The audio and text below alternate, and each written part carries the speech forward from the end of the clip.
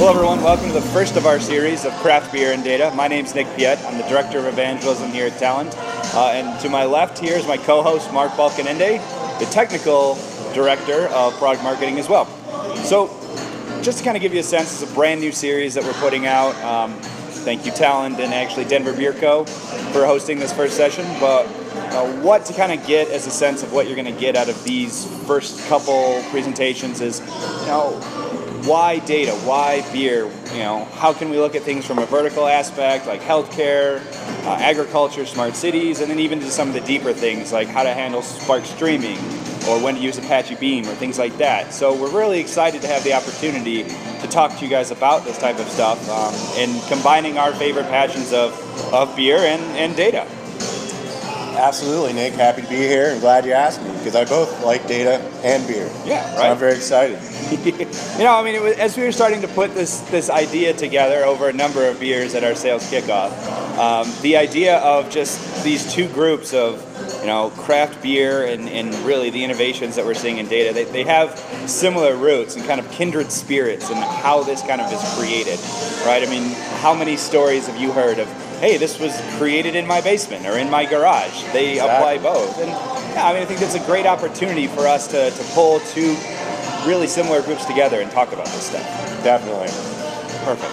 So where should we start, Nick? Yeah, I think a great way to start is just what does big data, what does data mean to us, right? What are we seeing? How's that work? So, yeah, well, you mentioned big data. Yeah.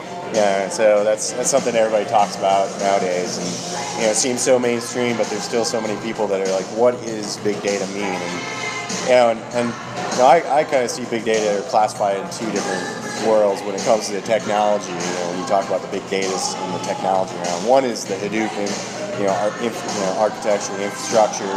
So you have the Apache Hadoop, and you have MapReduce and Spark and so many other things coming up. And then you also have the NoSQL world, which is kind of the two sides of the big data world. So that's kind of how I define when people talk about big data. That's what I think of. Yeah, I think that's a great summation of what kind of the challenges that we're seeing right now. I look at it with the customers that we spent some time with that it's just data, right? Yeah. Having big to it, great, but in the sense of an IBM's small data could be a telco's big data, right? Absolutely. So it's fundamentally just this new paradigm of how to handle data processing, and it's very fascinating of what people are doing with it. I think to add to that too, Nick, is it's not necessarily the size of the data either, but it's also the structure, because one thing that the big data platforms are really good at is being able to process a lot of the unstructured, or the data that you wouldn't normally think about putting into your relational database, or data that's coming out of your traditional CRMs and ERPs. So, that's another thing that these platforms are really good at, that the traditional data processing systems, have struggled to catch up on. So that's also something I think we'll highlight a lot in this blog series is what kind of data are people working with and processing today? Oh yeah, no, there's no question. Just anywhere from information from Twitter to traditional CRMs to even hearing the other day just customers, partners working on collecting video data and pushing it through. It's just so many fascinating ways of handling this data. So, all right, so we kind of talked about what we want, but I think we've kind of touched on a little bit where's this coming from? How is this changing? It just seems like overnight, the way that companies were processing and handling this data has just changed. It really, if you think about the world of processing, it really has. And, just a few years ago, this whole big data concept and these clusters of Hadoop were just a kind of a lab experiment in a lot of enterprises. And 3-4 years down the road to today, these big data clusters, these Hadoop clusters, are becoming mainstream. They're starting to become just a norm in a lot of these big enterprises that we work with today. And that's really the difference is they're starting to get away from these expensive compliance, multi-processing platforms and moving into more of the open source distro-based Hadoop processing. And that is where what we see the trend and with our customers today is it's no longer an experiment, but it's becoming a norm.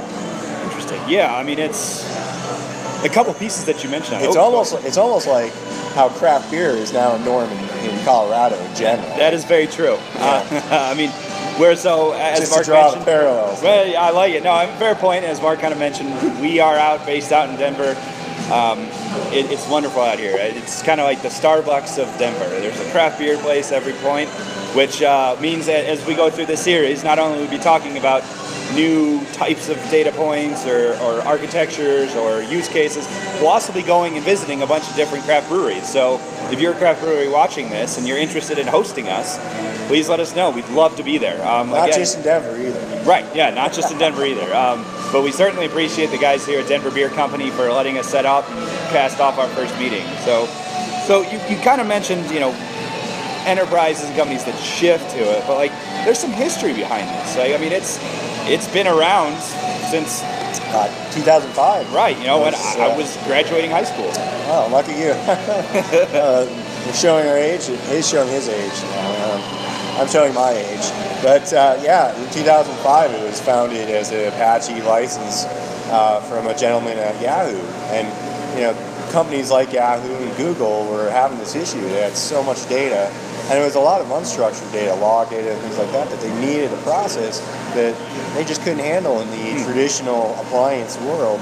And so they sat down and came up with Hadoop and MapReduce and Resource Manager and Yarn and things like that. So that's kind of the birth of it, was from these large internet companies. But now it's starting to filter down into enterprises of all nature, all sizes. How can they solve and come up with better solutions faster using this open source solutions with their data, no matter what the data is? No, it's a very valid point. I mean, it's fascinating, just the ability for companies to be able to start accessing the tons of data sources they might not previously been able to handle.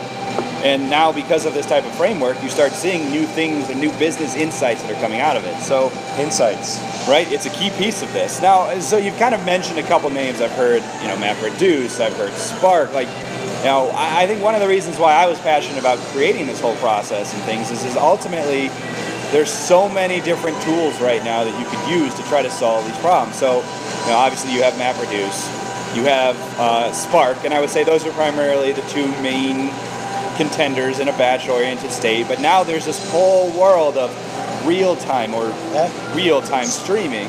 And so, you have Spark Streaming, you have Storm, you have Flink. What other things are out there, right? I mean, there's just a couple ones that I've run through my research. Well, those are definitely the key ones, and those are the ones that we're seeing the most in a lot of the big companies and even small companies coming to us. And so I think in some of our future videos, we definitely need to define what do we mean by streaming, because you have the traditional legacy world of the enterprise service buses that manage real-time data processing, and how does that impact on the streaming, as we call it, real-time data sources coming in the big data world? And how do you decide between the two, and when do you decide to use batch processing versus a streaming, or how do you do both? Can you do both? Can you do batches within the streaming, which you absolutely can. Right. And then you enter the world of machine learning. You get the insights. You mentioned insights, and you haven't even talked about the machine learning. I know. So we absolutely need to talk about that. And when it comes to the best craft beers in Colorado, I almost need a machine learning library, with some good clustering to figure out where are those best beers. That would be a fun little project. I think we should try that. Yeah, it's funny. I was just reading an article. I'll send it to you about that and how to do that. But it's fascinating because we've talked about some of these technologies, but what I find really fascinating is the fact that from an enterprise perspective, the need to solve both of them, right? I mean, we're no longer in a world where one size fits all, either batch or streaming. Some people are saying streaming is the way forward, but the ability to harness both, right, and use it in such a way that I'm not spending a lot of time learning both concepts. And I think that's really where, if we look into the future, what I'm seeing with some of the great stuff around Apache Beam, and something that we'll definitely have on a show for later, how you can start processing and building those pipelines to handle both batch and streaming in a fashion that at least is scalable for an enterprise. Yeah, absolutely. And that's definitely something that we should talk about. and why Beam is going to be important for sure. But it is a big topic, and again, what